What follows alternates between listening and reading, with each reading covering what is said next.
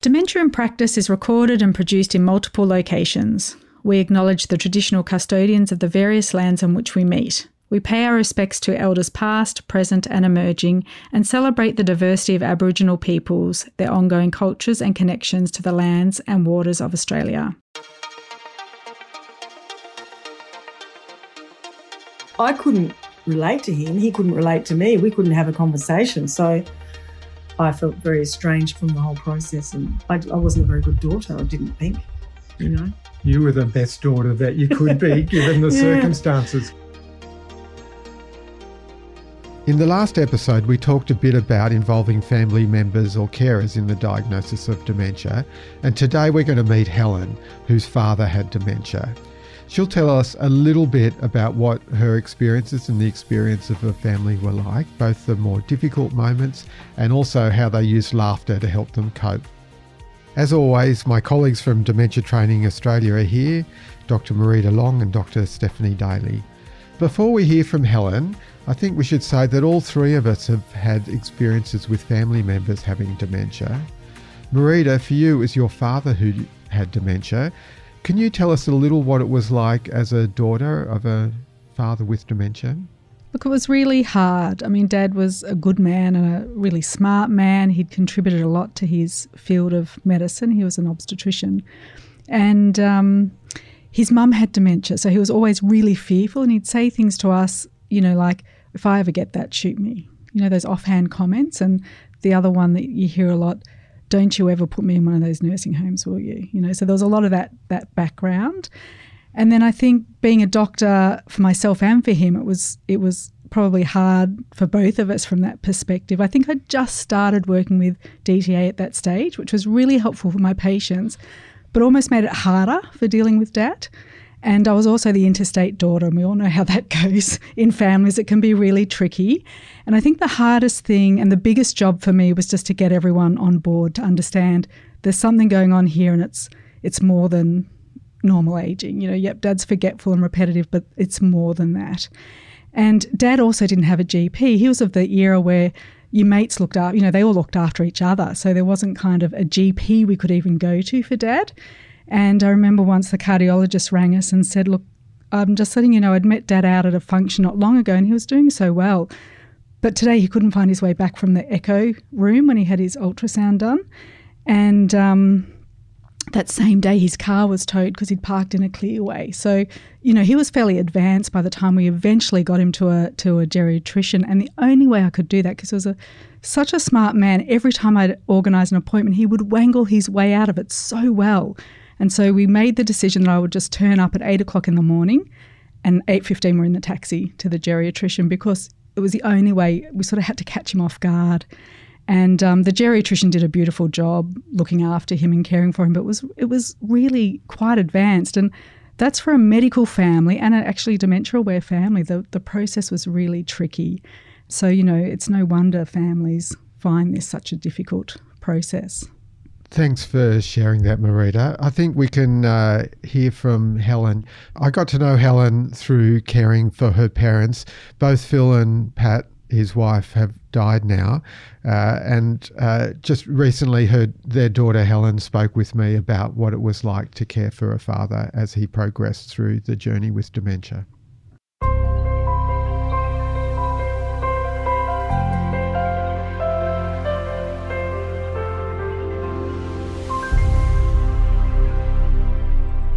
There was a sort of vacancy there. He just didn't have his full personality anymore. He wasn't engaged as he used to be. He was still Phil, but it was a vague and ephemeral, uncertain sort of feeling we had. But it got a lot more certain, I can tell you. As time went on. Oh, yeah. Oftentimes people, their short-term memory is affected. Did you notice anything in that regard? Yeah, very much so. The first thing that started happening would be that he would repeat himself all the time, or he would ask the same question over and over and over again. It started just, you know, rarely and then more and more regularly. Mum told me about that.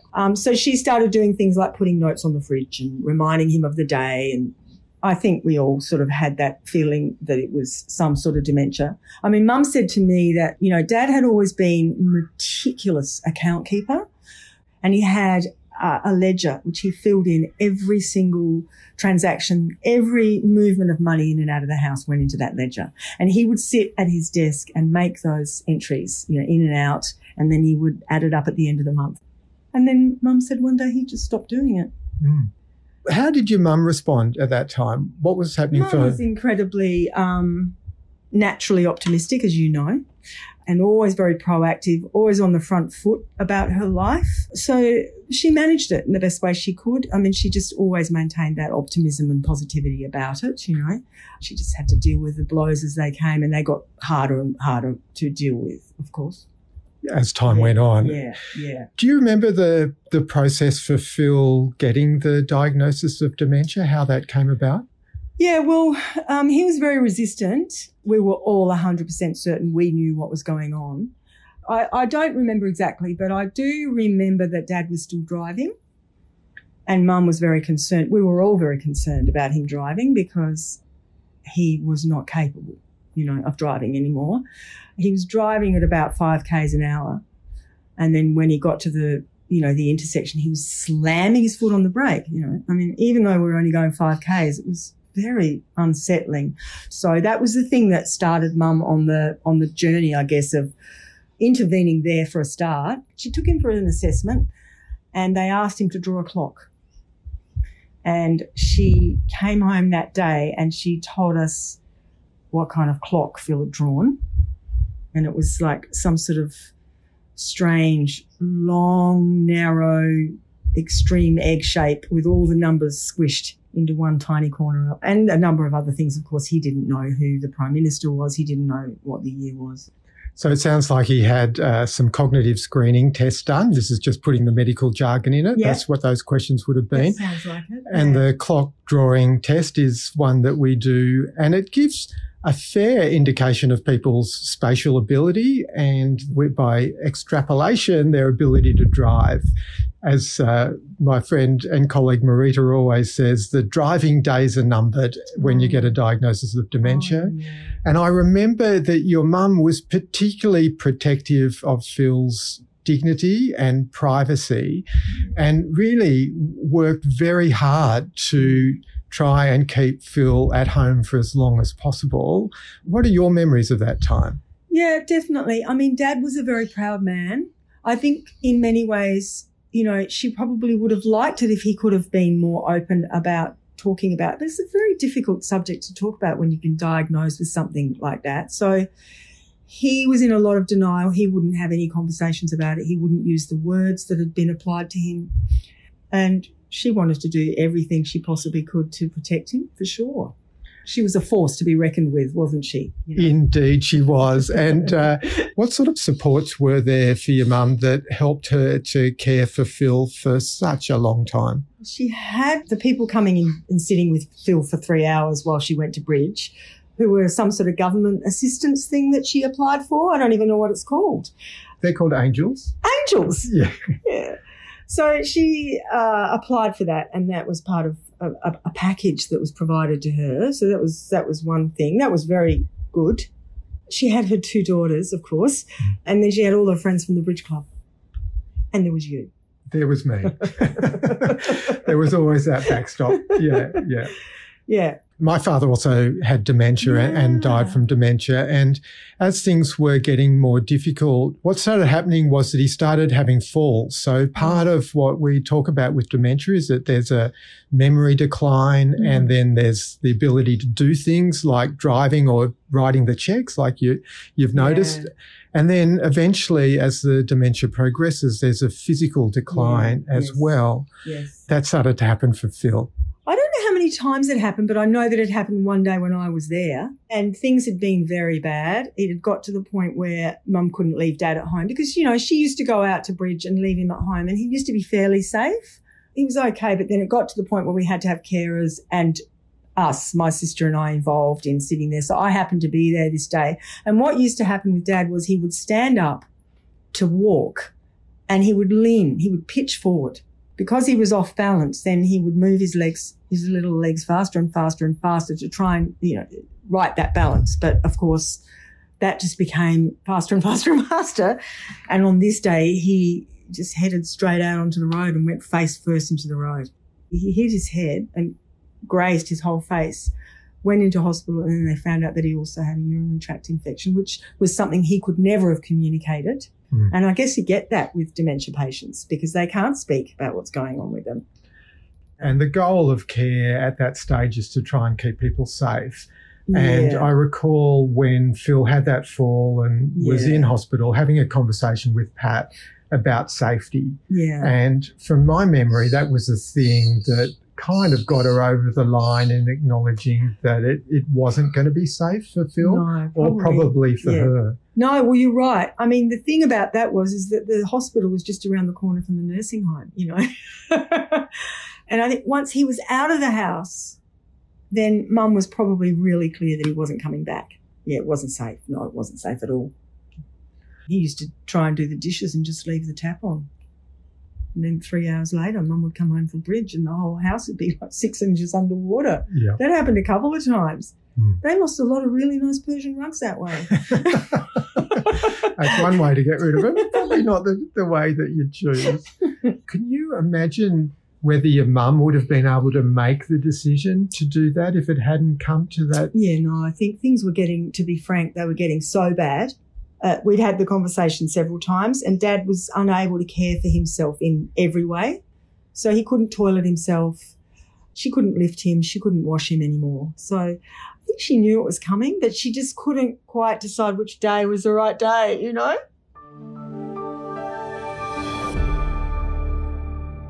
It was such a delight to have an opportunity to speak with Helen in this way and to hear her story and to probably gain a deeper insight about what was going on for her and the family than perhaps what I even had at the time of caring for Phil and Pat.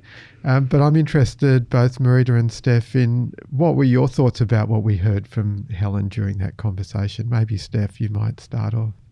I think it was really, I suppose she's got the value of insight now to look back and reflect on what had happened, but she gave a really good description of the sorts of things that you might notice as a carer. She said that, you know, he was having a lot of repetitive questioning and repetitive conversation, and she noticed that her mum had started to use post-it notes as reminders around, and that at one point he'd been very meticulous in using a ledger where he kept details of all the ins and outs financially, and then suddenly he stopped doing that and lost interest in that. And that's exactly the sort of thing that we're talking about when we're talking about loss of function. That's an example of somebody losing their function and a change in behaviour that can really give you a clue that something, you know, more than just ageing is going on. Yeah, and I really liked the way she talked about the change in Phil's personality. So she said he was still Phil, but there was something different. There was a vacancy, something had changed. And of course, that's a very subtle sign that lots of people reflect back on and can see that. And I thought it was really lovely that when she named up, who was significant in the caring role, and of course it was his wife and his daughters and the Bridge Club, and then there was you. And I think that speaks volumes to what a GP can provide for their patients and carers when we're looking at a diagnosis of dementia that has, you know, a trajectory over years. Yeah, it is a privilege to be involved in the care of people in that way. It does have some emotional impact. I'm wondering, Marita, for you, if what your experiences have been with the emotional impact of doing this sort of work. Yeah, it's hard. Yeah. Sort of brings it back sometimes. Yeah. So while it's good because you've had that insight and that lived experience, it is hard. Another thing I really liked again was the importance of that clock face. Coming back to it, you know. Yeah. The clock face, it's just a gift, isn't it? For getting so much information. And I think as hard as it is to be the person watching your relative do that clock face, if you weren't aware of what was going on, that's a real way to demonstrate that there is something more serious going on with the brain. And I find it, although it's difficult to do some of the cognitive screening with a relative in the room, sometimes when the relative isn't quite on board with what's going on, it can really help to get them on side and show them what really is happening. Yeah. because some people will want to protect and perhaps they don't want the diagnosis. But when you see something like that, it's really indisputable that, because everybody knows how to draw a clock face normally. Yeah. So, yeah. And lots of people say, I wouldn't know how to spell world backwards. Yeah. Or I couldn't count backwards. Yeah, people explain things away. Yeah. Or I can never remember those 3 things. And they go along with the patient. Yeah. But that kind of written, that drawing is speaks volumes, I think. I was kind of struck by the way Helen described Phil's journey with dementia, that it pretty clearly elucidated what we call the 3 stages. One of the things that struck me was that I guess, again, they were very keen to kind of protect Phil. And the thing that led them to intervene with him was concerns about safety, which is something that we often see in stage 2. And with that family, it was about driving concerns. And they were obviously worried about whether there might be an accident or whether, he was going to come to harm or harm someone else. And they all said, I think she said something like, we all knew he wasn't really capable of driving anymore. So that really demonstrates one of the reasons why family will seek support at that point. So that was quite interesting. And then she talked a bit about the next step was, mum still wanted to go to Bridge. So they had the angels who came in and offered some respite, which again is trying to maintain people in their home as long as possible, which is one of the, main goals of our, management strategy, I think. Yeah, and then we started to see those behaviour changes with the, the wandering and the physical decline with the falling. So it was, quite a good descriptor of that trajectory where you're really looking at the independence in that first stage and keeping them at home. And then, as you said, Steph, safety becomes a real issue. And then the, urinary tract infection that saw a deterioration as well. And so sort of, beautiful descriptor of what we see. And recognising that even those formal supports that they had to keep him at home weren't then enough, I think, and the recognition that you've got to think about the next stage, which is often the most challenging for everybody, to think about moving someone into a residential facility. But that was, when you can have some understanding that even when you've got all of these people helping you, you can't maintain that home support. Yeah. So why don't we have a listen and hear what happens next?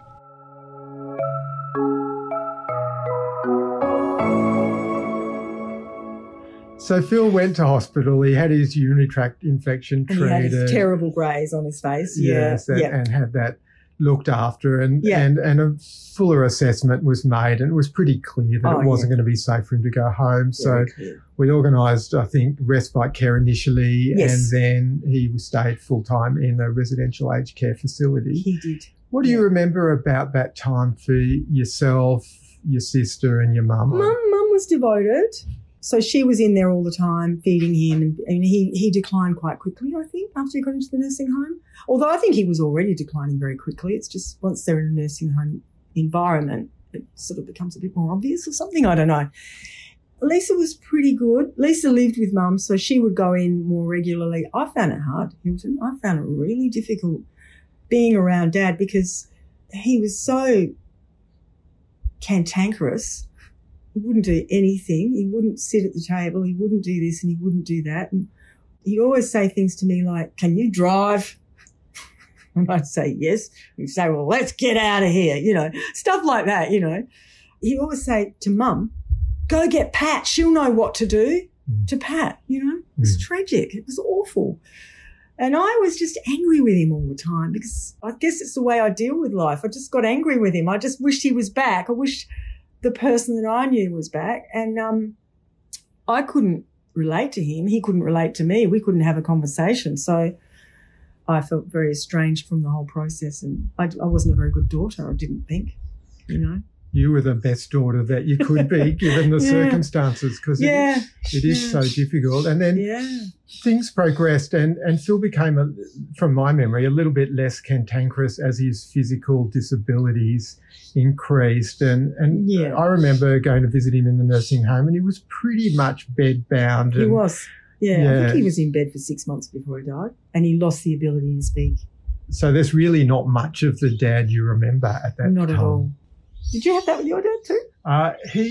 My dad had a pretty weird dementia. Right. And he could just about remember who we were. And so there was that spark of recognition. Yeah, right. Okay. Yeah, yeah. That's, was sort of a blessing and not a blessing in a way. He knew who we were and kind of where he was. So there's something about how it was for Phil at the end. I mean, it's very difficult when you don't recognise the person as they were, but they don't recognise where they are either. So that anger and cantankerousness tends to subside. Yeah, definitely. Well, his cognitive abilities just disappeared altogether, really. Yeah.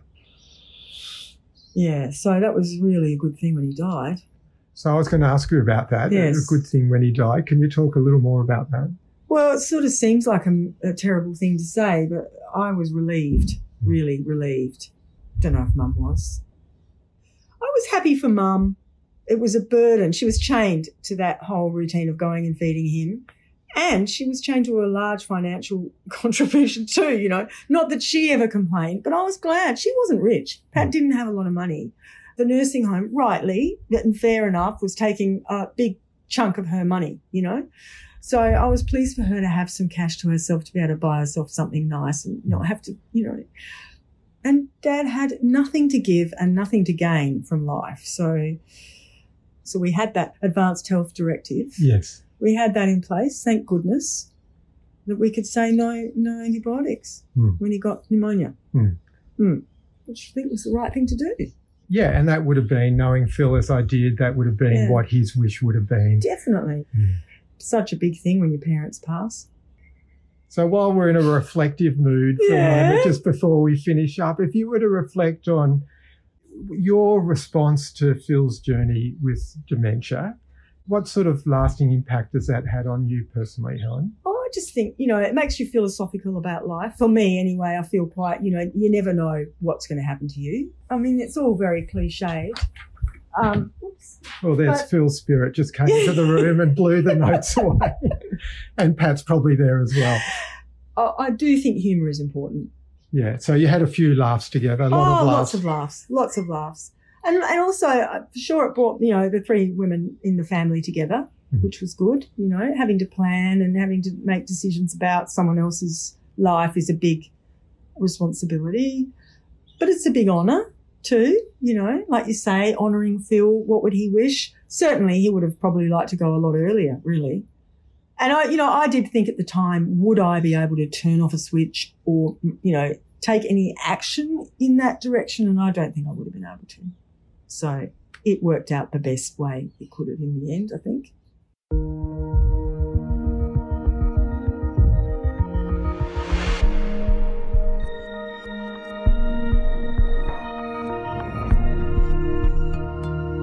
I've done enough talking in this interview. So I was really interested with a lot of the language that was used in that. So, you know, Mum was devoted, you know, but it was a burden. And Helen used the words tragic and awful and angry. You know, she found it really difficult to relate to her dad and just found him difficult, felt that there was nothing there of their relationship that was left. And she described herself as being a pretty bad daughter that she felt, which is, you know, a really uncomfortable feeling, I imagine.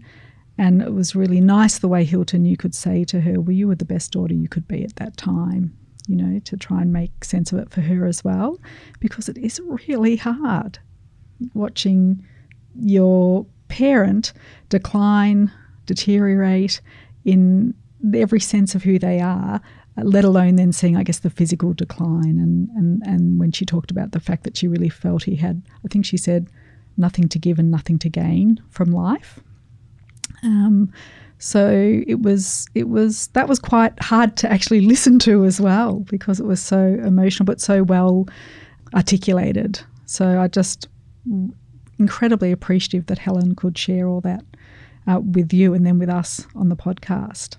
I think you don't often get to hear that emotion from carers because they don't feel able to, nobody wants to say, I was just really angry and almost like I felt uncomfortable being in his presence. But that is how some people feel. And I think as practitioners, it's our job to help people to express that and be allowed to express that, because it's not an easy journey for people to witness this sort of thing happening to their family member. And if people aren't able to express that, that could do them harm later on, after the person has died. Lots of feelings of guilt persist. So I think it was really great that she was able to talk so frankly about it, and just reminds us that that's part of our role as well, being the advocate for the carer as well as for the patient. And interestingly, there is evidence that CBT is really useful for managing with carer stress. And so I think as GPs, checking in on the carer or suggesting the carer, go to see their own GP and look at options of mental health care plans and CBT for dealing with that, so that, as you say, there's not a long-lasting feelings of guilt or regret.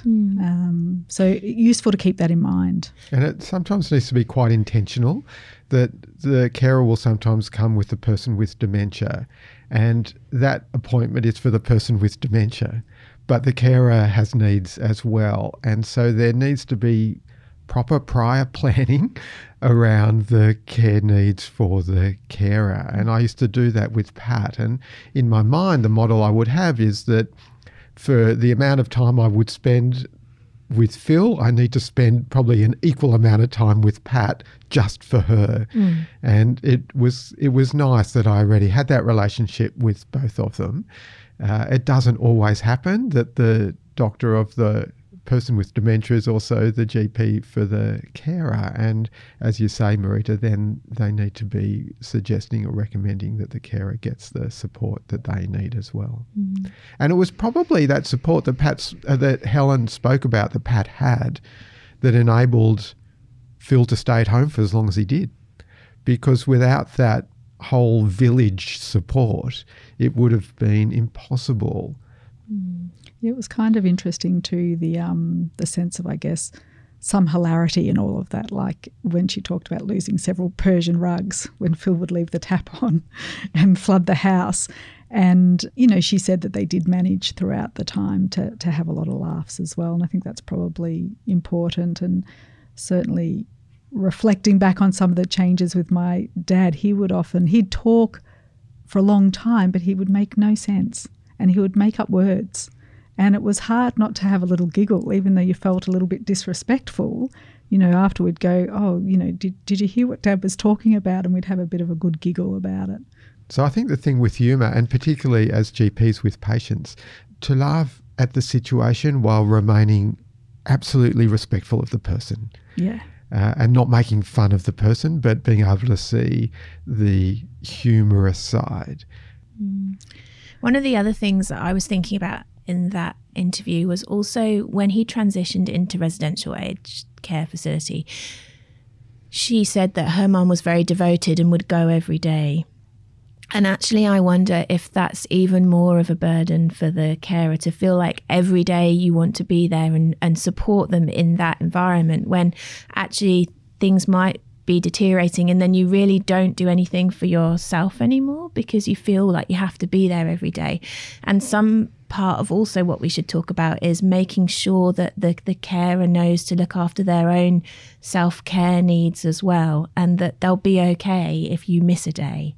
It's okay to miss a day and go and do something for yourself, like get your hair cut or go to the doctors, because I think that sense of responsibility that you need to be with that person all the time can be quite overwhelming.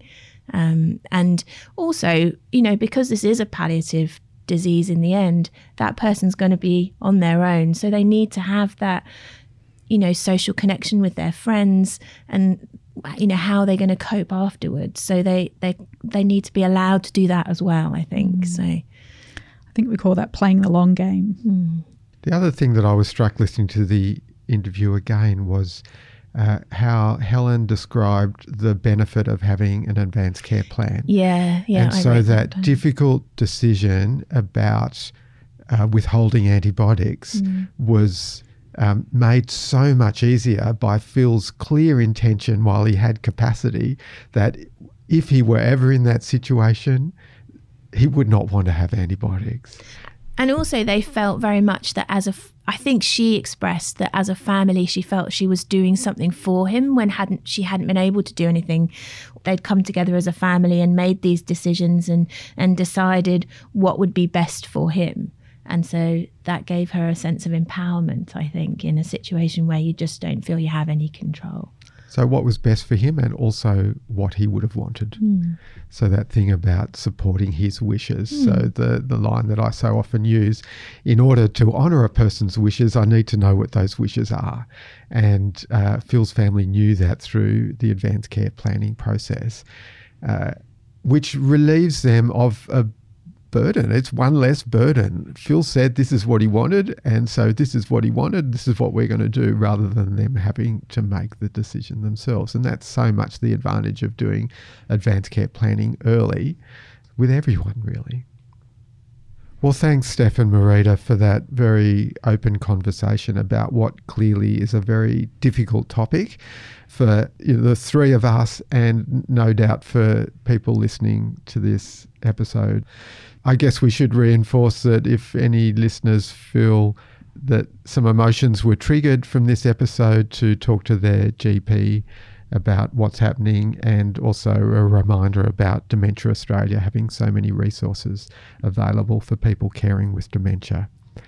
But next time we'll talk about dementia prevention, because as we know, although there is no cure for dementia, there's so much that can be done to help reduce the risk of developing a dementia, and if it should occur, to slow down its progress.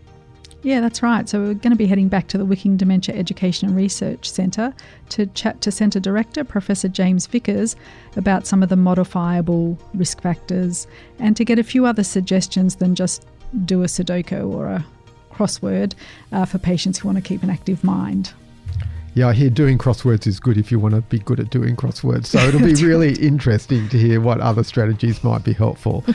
So you'll be able to hear that. And in the meantime, if you want more resources, head to our website, dta.com.au, or follow Dementia Training Australia on Facebook, or at Dementia Train AU on Twitter. Thanks again, Stefan, Marita, and thank you for listening. We'll see you next time.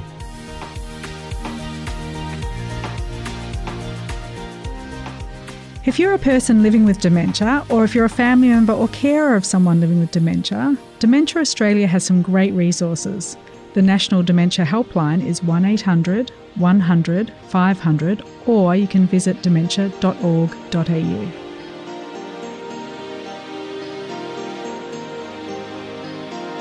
Dementia in Practice is an initiative of Dementia Training Australia, which is funded by the Australian Government.